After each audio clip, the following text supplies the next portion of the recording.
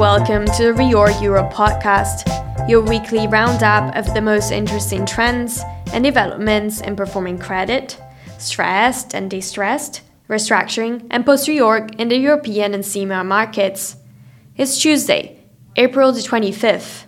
I'm Caterina Dacier. Coming up this week, Legal Director Céline Barenshaw will provide highlights from the restructuring plan judgment of the German real estate company Adler. Reporter Andrew Ross will talk us through the latest on French facility manager Atalian's refinancing updates. Distressed debt and restructuring editor Robert Schack will discuss Sweden-based mattress group Hilding, which has launched an interim restructuring transaction to shore up liquidity. And finally, high-yield reporter Beatrice Mavroleon will discuss the highlights of the primary market this week.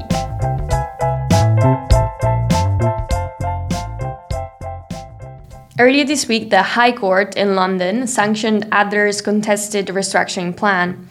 Céline, can you tell us more about the outcome and some of the interesting points raised in the judgment? Hi Katerina, thanks for having me on. Well, Adler has been an ongoing story for us at Reorg since August 2021, and now we have Justice Leitch's reasoning behind the restructuring plan he sanctioned last week.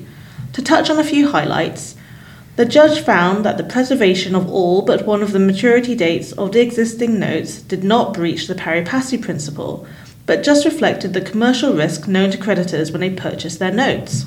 A common theme in restructuring plan judgments, he found that when analysing the virtues of a plan, creditors know best, and the court only had to be convinced that the most likely outcome of the plan was that they would end up better off, not that the plan was necessarily the best one. Concern was also raised as to the significant holdings the existing shareholders would retain following the implementation of the plan. Under the Adler plan, no new money was to be injected by existing shareholders. This distinguishes it from Amicus Finance and Virgin Active. While the judge raised concerns about the fairness of these retained holdings, this was not enough for him to refuse to sanction the plan. Okay, so Céline, who contested the restructuring plan and why? Well, it's important to remember that the plan did have significant support across all classes. And whilst the 2029s did not overall vote in favour of the plan, over 62% did. However, counsel to the ad hoc group raised a number of points, key of which was whether the no worse off test was satisfied. Under this test, no member of a dissenting class can be found any worse off under the plan than in a relevant alternative, which in this case was a liquidation. Following several days of cross-examination, the ad hoc group tried but ultimately failed to show that little confidence should be placed on the company's valuations.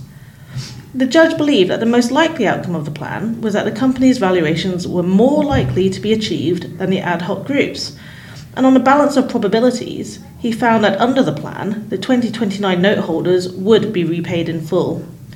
Crucially, even if the court was wrong and the no worse off test couldn't be satisfied, he found the relevant alternative would not be missed by much. And so what now? Well, just this morning, the ad hoc group have had their application to appeal the judgment refused on the basis that there was no reason to believe the court had strayed beyond the margin of discretion afforded to it. So watch this space for what comes next. Thank you, Céline.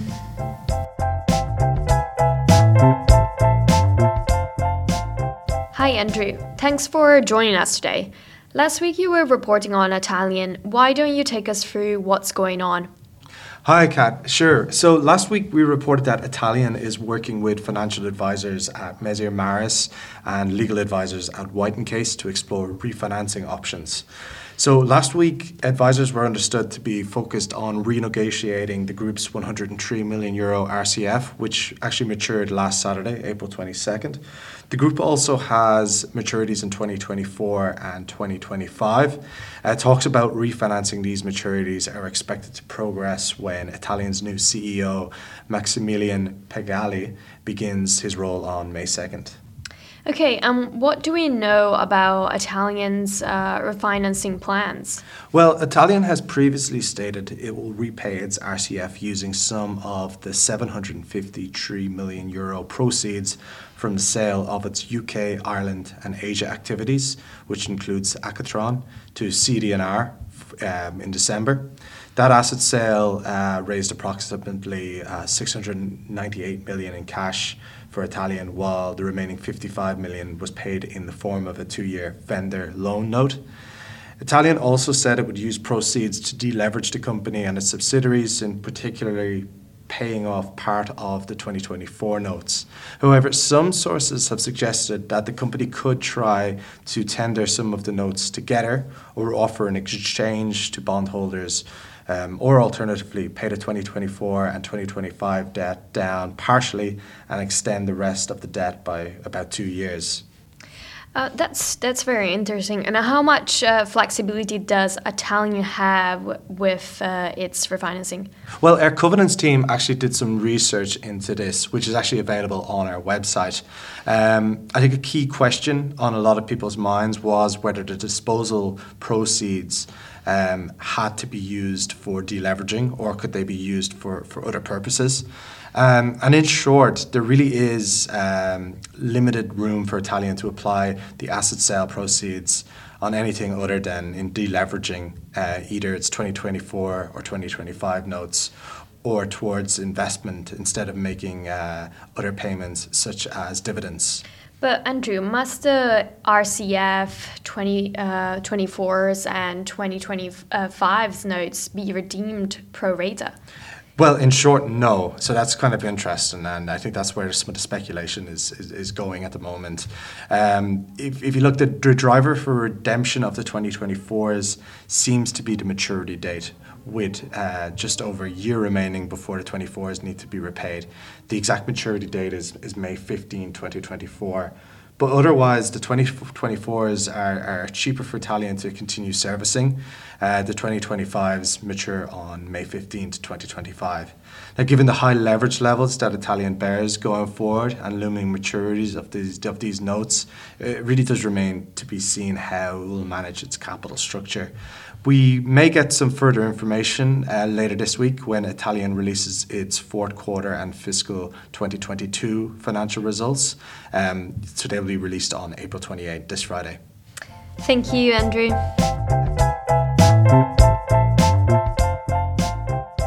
Hi, Rob. Hilding Anders is restructuring again, less than a year after its last restructuring. What has been happening? Hi, Kat.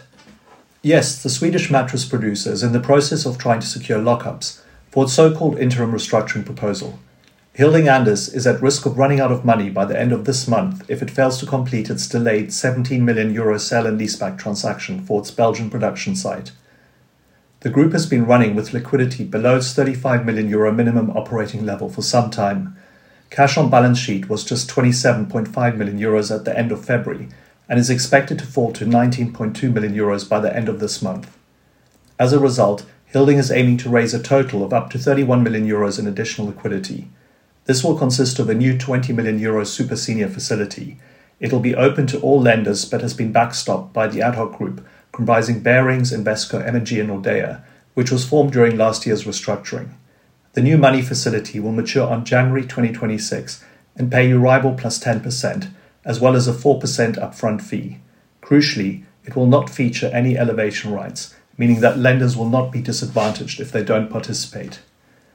Lenders will also pick around €11 million of cash interest due on April 28th on the group's €300 million Facility B. As part of the interim restructuring, Hilding is aiming to amend its SFA to enable it to raise additional liquidity if required by further picking the Facility B interest and raising additional super senior debt. Okay, Rob, and will sponsor KKR walk away? Yes, that's right. The group is also in the process of selling its 75% stake in its Russian JV Ascona back to the minority shareholder. Sponsor KKR will receive a share of the proceeds, but once the sale has gone through, it will hand over the keys to the core Hilding Anders business. Lenders will take control by equitizing the holdco PIK debt. The company aims to implement the restructuring consensually and has sent out lock-up agreements to lenders. The ad hoc group, which represents 52% of the total debt, has already signed it. Lenders will likely look to sell the core European and Asian Hilding business next year. However, the prospects for recoveries look slim. Hilding provided an updated business plan for the 2022 to 2027 period to lenders. It expects EBITDA to grow to €60 million from €37 million over that time. However, it does not expect to break even in terms of free cash flow until 2027 at best. The company's checkered history, weak profitability and lack of scale means it could likely only sell at a significant discount and as such is probably worth around 6 to 7 times at best, which implies an EB of just over €300 million based on its 2024 EBITDA forecast.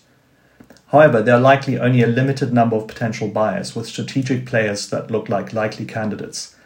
Hilding will unlikely attract sponsor interest either, which means lenders may have to end up selling parts of it to value-focused funds. Hi Beatrice, we've seen a surge in primary activity over the last couple of weeks. Can you tell us what's going on? So for a long time, activity in the primary market had been really slow, coming in stops and starts, with the vast majority of it focused on amend and extend transactions and refinancings. Market conditions have been challenging for most of this year and last year, and macroeconomic conditions have put a brake on buyouts by private equity while also making issuers think twice about raising new debt at high interest rates. As a result, only about 41 billion equivalent of new debt has been raised so far this year. This compares with full year issuance of about 360 billion euro equivalent in 2021, the year before the Ukraine war, which triggered a lot of this market turbulence. The figures were calculated by Reorg, by the way, and they include loans and bonds marketed in Europe. And Beatrice, what has changed? Well, there were a lot of issuers who did want and need to come to the primary market and were waiting for a more constructive market tone. And now it seems that central bank rate increases may end soon and inflation may have reached its peak, which creates a more positive backdrop for the market. And with a number of UK bank holidays next month, issuers were keen to take advantage of the constructive window before that.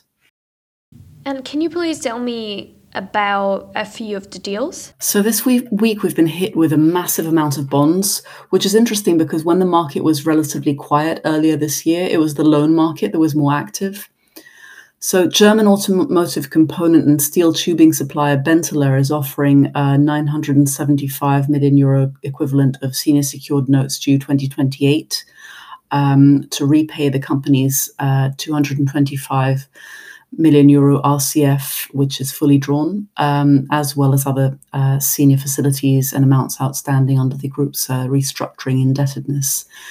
German pharmaceutical group Scheffler Farm is marketing 750 million euro note. The proceeds of that are, together with the proceeds from a drawdown under the group's RCF and cash, will be used to finance the acquisition of Zyprexa, an antipsychotic product portfolio. Meanwhile, Italian plastic and glass pharmaceutical packaging company Bormioli is marketing 350 million euros of floating rate notes to refinance its existing 2024 FRNs and repay some of its RCF. And a French equipment rental company, Loxam, is marketing 300 million euros of senior secured notes. The company also launched an exchange offer for its 2025 notes. And there were also a number of bonds in the market last week from specialty chemicals company CAB, plasma derivative producer Kedrion, budget hotel operated Travelodge, gaming company Alwyn, and pharmaceutical company Grunenthal. And Beatrice, I'm curious to know if there are any loans in the market. Yes, there are amend and extend loan transactions in the market from frozen bread company Monbake and from legal and financial administration services group TMF. And what are the expectations for the primary market next month? So issuance is expected to drop again, unfortunately, next month. However, a new debt debt package is expected to be launched pretty soon to fund chemicals distributor Univar's acquisition by Apollo. And new debt is also expected to come to the market to support specialty chemical company Solenis's acquisition of cleaning product provider Diversey. And when do you expect a return to significant volumes of LBO financings? That may take some time. Private equity was unlikely to start making new deals until it was clear that interest rate hikes by central banks had stopped, which is starting to happen now. But after that, it will take some time before the financing for those deals needs to be raised, which means it's unlikely there'll be a substantial increase in LBO-driven issuance until early next year. Thank you, Beatrice. Join Reorg on May the 4th at 6 p.m. London time for the webinar Lifeways Deep Dive and the Future of Part 26A's. As we discuss the Lifeways Group Parts 26A restructuring plan with advisors on the deal. Register now at reorg.com or email marketing@reorg.com for further details. We would like to hear your feedback to help us improve the podcast experience. So please take a moment to complete the short survey at the link attached to this podcast and let us know how we're doing. More information on all the situations and events discussed in this podcast are available on our website, reorg.com. We hope you can join us next Tuesday for another Reorg Europe podcast. Until then, have a great week and thank you very much for listening.